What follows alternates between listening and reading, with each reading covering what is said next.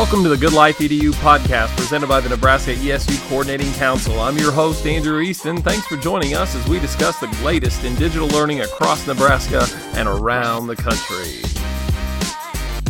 All right, I'd like to welcome everybody back for another episode of the Good Life EDU podcast, and really grateful to my friend Rochelle Dene Poth for joining us so that we can have a conversation about her recent book release. The book is titled Things I Wish ... New, and we'll talk about that title here in a moment. But this is a really exceptional book on teacher stories and really getting a chance to give educators the space to reflect on some things that they've learned over the course of their career and or experiences they've gone through that they wish others had a little window of insight into. Rochelle can tell you better about the backstory of this than I can, but I'm going to start off by saying welcome to the show. Yeah, thank you very much, Andrew. I'm glad to be on the show with you today.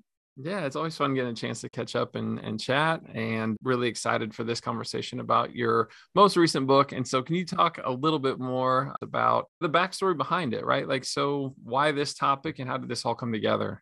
Yeah, that's a great question because it goes back a couple of years that I've been writing books. And the first one, actually the first three that I wrote, I was writing at the same time.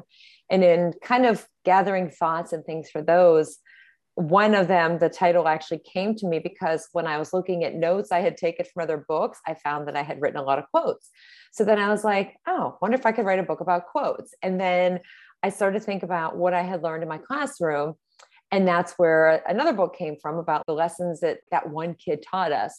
And so in the process of writing other books, I had this running list. A little bit of it was like just in my mind, but then I actually started to write some down. And then for fear of losing the paper, I put them into a Google document, but still kept the list in my book. And over the years, how many times I've been in conversations, and you, I know, have done this too, where you just think, gosh, I wish I knew that, or why didn't I know that sooner? If only I had known that, it would have made this difference. And I just started to think about all of those times, and then looking at this list that I had. And one day I thought, I wonder if I could write a book essentially for pre-service teachers, people early on in their career, that was focused primarily on like things I wish I knew. And that's where it started. But in doing that, I decided to kind of reach out into my network, and then even on Twitter and different places to say, hey, I'm writing this book. And I gave prompts. There were actually two books that I was writing at the same time, and it could have gone in either direction. And some people chose to write for both, but I said, if you had to fill this in, things I wish ... knew with anybody, what would it be? And so people just started to send in their stories. And then I realized I can't just write this book about like things I wish I knew, because it was a lot of things I wish students and parents and administrators and all these other people knew. So that's where it started from. Not totally like what my initial focus was, but once the stories came in, I was like, this definitely needs to be broader. Well, and when you talk about broad, for this particular book, there were 50 educators that contributed passages to it, right? Right. Yeah, that's a lot too. And with everything with, the school closures and pandemic and all the challenges, I mean, things, obviously we know like life slowed down a little bit, even though it got busier at the same time, but I had more time to kind of process, and I reached out to get some additional stories. And I think initially I had somewhere around maybe like 35. My prior book had, I think, 38, including myself. But then I just kept reaching out because I knew I had that window where I could add more stories in, especially in light of what we've experienced in the past almost 2 years now. And so I kind of took advantage of that and added more in. And I couldn't believe it when I went through and I saw how many different people and all the different places that they were joining from and their experiences. And I honestly, at one point, thought about dividing it into two books that was geared towards classroom teachers and then administrators. But then I was like, but what about all the other people that contributed that don't fit into one of those two areas? So then I thought a part one and a part two. But eventually I just decided it's going to be one book, going to organize it in that way somehow, but no easy process. But it seemed to kind of flow together once I dove right in and just decided I need to work on this. I need to find some flow to it. And it ended up, I think, being pretty good. I've gotten a lot of great feedback from it. And every time I read it or have people share or send a message about it, like, it just makes me happy to hear their response. Yeah, and I love where you started there with that too, in terms of reflecting on your own practices. I think that that's really important at this time because as so many teachers have either filled vacancies in administrative levels, as there's been a lot of turnover that's happened there, or with teacher turnover even in the last 2 years. There's so much institutional knowledge that I get concerned sometimes is lost because of those things taking place. And so how great to have a collection of stories from accomplished educators who really, have something they feel worth spending the time, effort, and energy to impart in this format. And then for you to play off of those. And so maybe that can be where our conversation goes next. In the book, then having propped up these different stories, then you follow up and kind of give how you related to each of those. Yeah. And that it wasn't always easy because we don't all have the same experiences, but in doing that, there was somewhere I read the story and I could think of something that I kind of might have had a similar experience or something that I could add to it.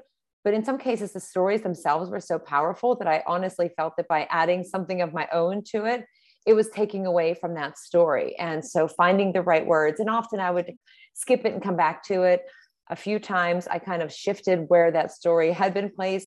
Then as more stories came in, I could see a connection between some of them. And it might not have been from people in the same role. It was just the same idea that they were conveying and expressing in their stories. And so it wasn't easy, but I felt like for me, I needed to kind of connect them to one another, but maybe like a takeaway or to give something for the reader to think about in their own practice. As though, I'm a first year teacher. I haven't gone through any of this yet. Like, how does this apply to me?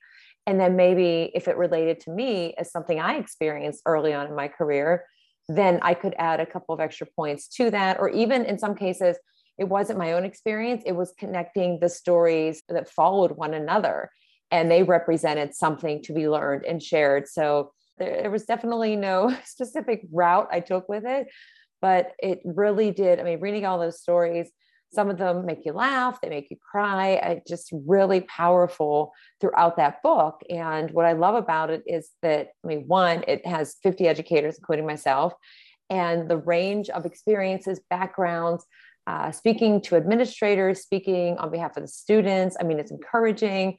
It's very realistic. There's a ton of vulnerability that's in it, but it is a book that really is it's out of all of my books. I love all of my books, but this one is probably, aside from the first one that I wrote, probably the one that I like the most, just because of what it offers for people that can be first year teachers, 25 years in, thinking about retirement and everything in between, or people who aren't even in education, just to understand like what it's like for that experience, or for, some people know people who are considering going into education, and it's like, this is a perfect book to read. It's like your manual, how-to manual of like, okay, these are things you want to consider when you're getting into this profession, or even applying it to others. Because I've had some friends read the book who aren't in education at all.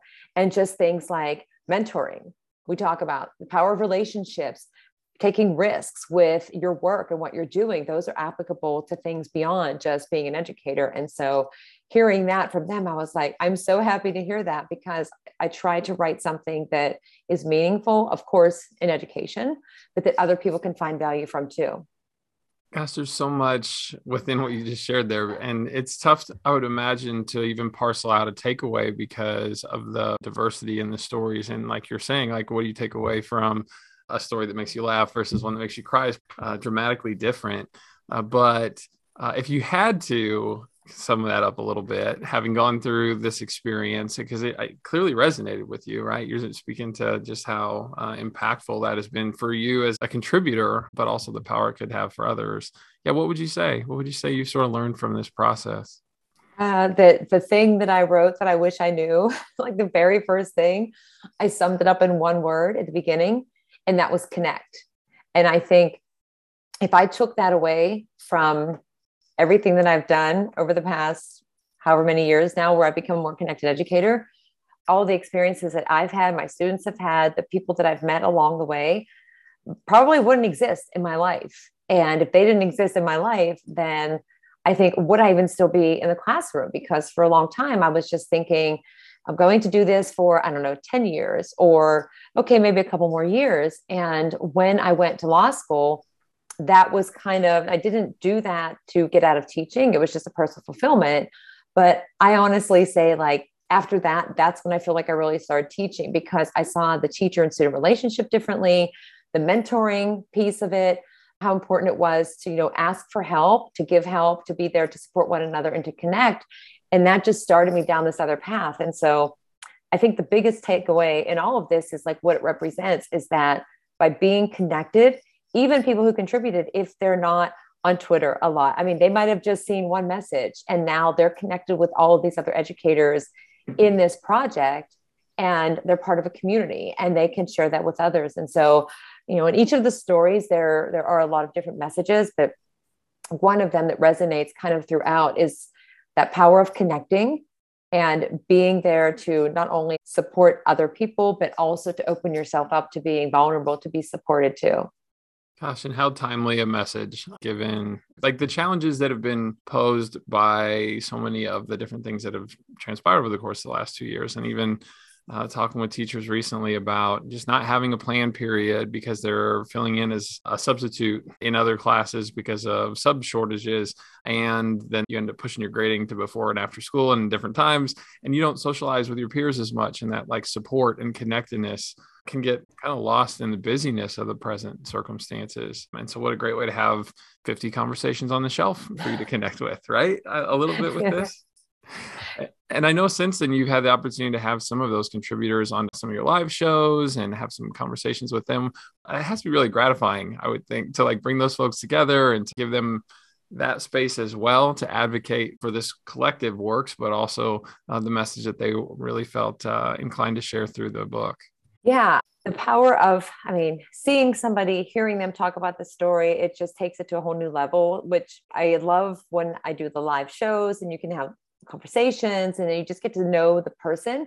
And with my first book, I actually used Synth to have some of the people who contributed read a portion of their story. So people could listen to it and hear the person actually talking about it. And for this book, in the back of the book, it has everybody's picture.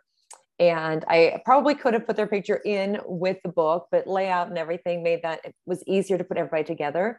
So I thought that was a pretty important component to be able to look and see like who these people are. And then adding on doing these live shows where I just opened up to everybody. And, not everybody wants to be live streamed out talking about the story, but as an option to have that opportunity to not only speak to what they wrote about in the book. And that's supporting my work, but I also want to support what they're doing because everybody's doing something. They're either blogging or podcasting, or they're starting programs in their schools, or they're doing mentoring. So it's not just about like, what did you write in my book?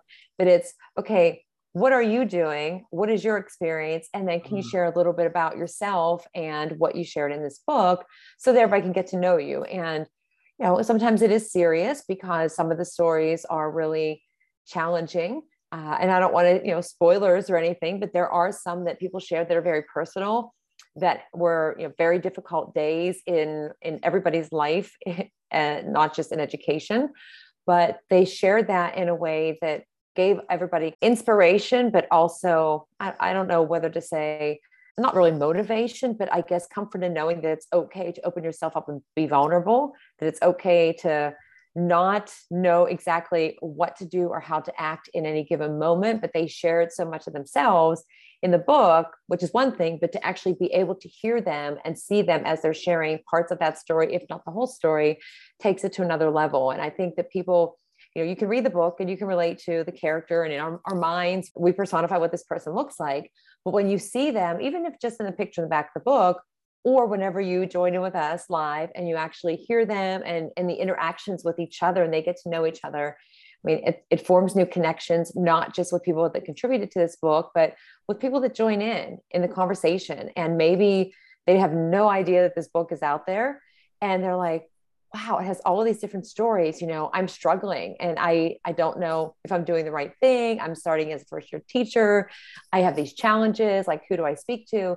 It would be something that they could pick up and realize like, yeah, other people have been through this. So maybe this is exactly what I needed. And it's great for us too, because we get to interact with each other and it's always fun to have those conversations. Well, and the conversation that I've had recently about the book was actually with Julie Downing of ESU 13 here in Nebraska, who contributed to the book. And she was talking about how she will read a little bit of it and then set it down, and then read a little bit more of it and set it down, because she appreciates chewing on those ideas and the stories and really letting those messages kind of resonate and hit home. And so it's been fun to follow up with her through that experience, and certainly would encourage others to check that out. And as a part of those conversations with her too, something that I really love about this is that I love the role that I have with the Nebraska ESUCC, because I get an opportunity to really make space for other people to share the great work that they're doing. And I heard that in what you were sharing a moment ago. There are so many people out there that are crafting the narrative about education and what it is and what it isn't and what's going on and what's not going on. And some of that has some truth to it. And then I've heard some things recently that feel like don't have a whole lot of validity, and everything in between. And for us to advocate for good work and to really shine a light on the good things that are taking place with those authentic voices from the classroom or from those building level leaders is just so critical. And yes, from a public perception of education standpoint, but as you mentioned, also from our ability to feel recognized by our peers and understood through the trials and tribulations of any given moment. And there's just so much. There's so much to get into with all this. I love the heart behind this, and I'm grateful that you took this challenge on and have been advocating across all these different platforms and contexts. Yeah, it was definitely a project. Like when I did the first 3 books at the same time, and I had people sharing stories, I remember driving home one day thinking, oh, wait, I'm the one that has to figure out which book it's going into and organize all of it. And how am I going to do that? But I got smarter after the first time and the second time. But yeah, it's been really interesting. And I had some people that contributed multiple stories in this book too. And just the range of what they wrote about. I mean, some are very funny, but it's a story that everybody I'm sure can relate to. And then some, like I said, they're personal, but I like the variation in, the voice, the experience, the tone that's used. And I know, just throwing out an example, because you joined us in a recent one, like Melissa Hayes, and just talking about things that she wished she knew before teaching during a pandemic. And it was just a list of things. So it wasn't that it had to be some very formal format. It was like, what do you think of when you think of this prompt, things I wish, and what comes to mind? And some people had a lot of things that came to mind. I did as well. I still have a list that I've kept a running list. So who knows if at some point there's like a volume 2, I don't know.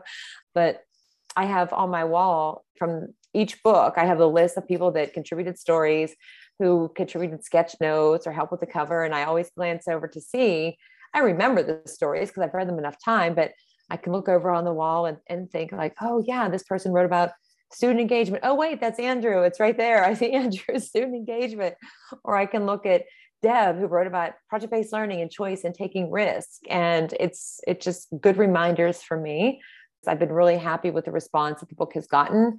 And I hope that when people think, I need a good book, that they'll consider getting this one, because it offers so much. And like all of my other books that I've written, did not intend this. You don't have to read it from cover to cover. I want you to read the whole thing. But if you flip through and you think, what do I wish I knew when I started teaching? Or as a teacher, you go to the beginning. Or what do I wish parents and families knew? Then you flip through to that section and find something that resonates with you. And then you just keep going through, and it's great for reflection. And even better, you can connect with the people that wrote and reach out to them. They are ready to respond and connect with you as well.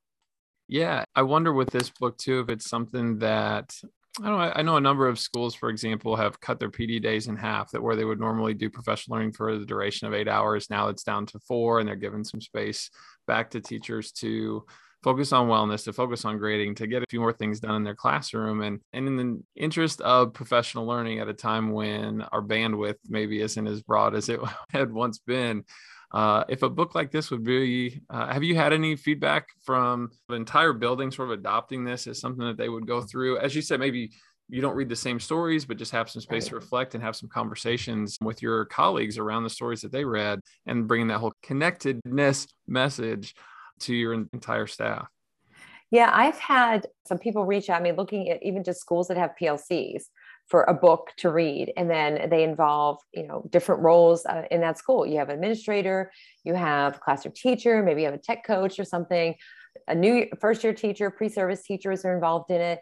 And then some others who are really looking to get this for their school, if not for all the teachers, but to have some available, like, I don't know, a set of them so people can take them out, or to have it be something that for first year teachers or new teachers to the district that they give and go from there. But I really, I like the idea of it being something that everybody could just sit down and read. Okay, like first year teachers or teachers with less than this number of years of experience. Okay, you start with this part. Administrators, we need you right here. And then you have dual roles, which many educators do. They're playing multiple. I mean, you're an elementary teacher and a tech coach, or you're a part-time administrator and you're filling it in the classroom. Like, you can read a lot of these stories and share the ideas. And then, of course, such an important part of our practice as educators is reflection.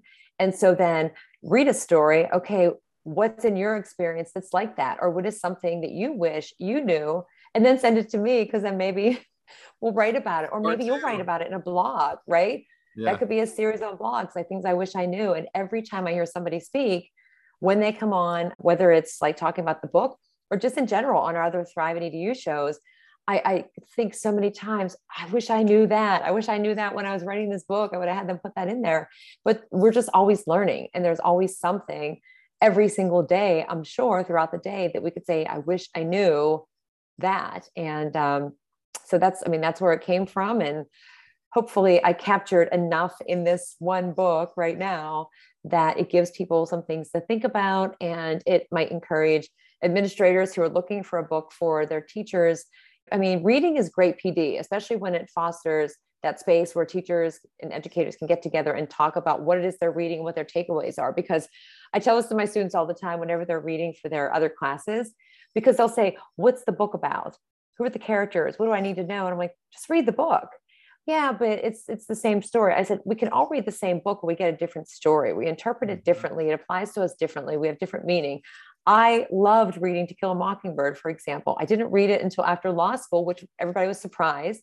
But my students at school, they read it in 10th grade. And even Great Expectations, I'll say, I love that book. And they say, how could you love that book? And I said, I don't know.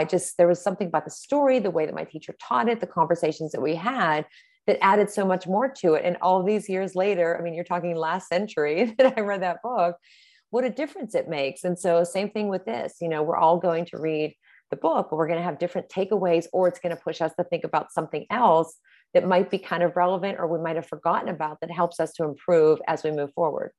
Yeah, and making space for people to connect around those is just really powerful, as you said, as an opportunity for professional growth and personal growth for that matter. And so that being said, where can people find this book and also stay connected with all of your work moving forward?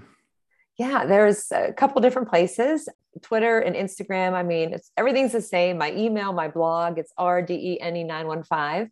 And then for books, 2 of them actually. So if you want to see other books, it's just the bit.ly, the hashtag, and my last name, books. So it's all lowercase, both books. And then, believe it or not, for this one, it's bit.ly and then the / things I wish EDU specifically.